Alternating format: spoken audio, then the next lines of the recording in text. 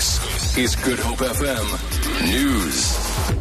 Good morning. The ANC has joined other political parties and economists in expressing concern about reports of the imminent arrest of Finance Minister Pravin Gordhan. The report published in the Sunday Times has led to a mini collapse of the rand. The paper has been criticised for attributing its story on sources, while the Daily Maverick claims that the Gupta family planted the story. The Hawks have denied that Gordhan will be arrested. The ANC says the allegations are peddled by people who don't have the economic interest of the country at heart.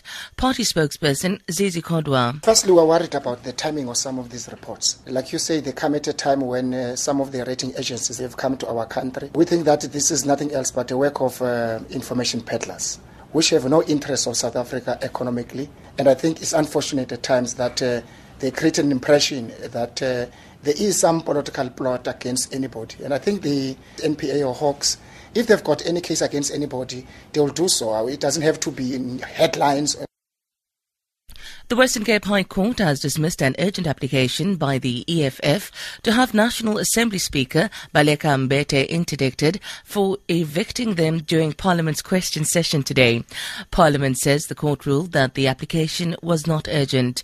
According to Parliament, the EFF also wanted to have the session postponed. President Jacob Zuma is expected to give oral replies to questions in the National Assembly this afternoon. 2 weeks ago, Parliament's Protection Services removed EFF MPs from the National Assembly after they refused to let Zuma deliver his budget vote speech. The City of Cape Town says the Gallows Hill Traffic Department in Greenpoint is one of 32 buildings in the city that is yielding positive results in their efforts to reduce energy consumption. Energy interventions in the building, including the installation of a photovoltaic system on its roof 2 years ago, have reduced energy consumption by 21%. A tour of the building was undertaken yesterday ahead of the Department of Energy's briefing session today on the state of energy efficiency in South Africa.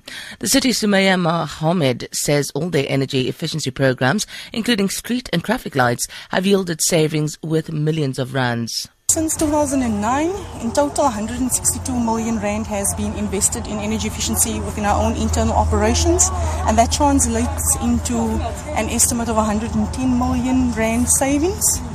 And that's good for the country. And in terms of our carbon emissions, it's also about 75,000 tons of carbon that has been saved through this program. The South African Hypertension Society has urged South Africans to get tested for high blood pressure to reduce the risk of death from the silent killer. The call comes as the world commemorates World Hypertension Day today. It is estimated that in South Africa, at least 30% of people may be living with this condition. President of the South African Hypertension Society, Alta Schutte, says it's not called a silent killer for nothing.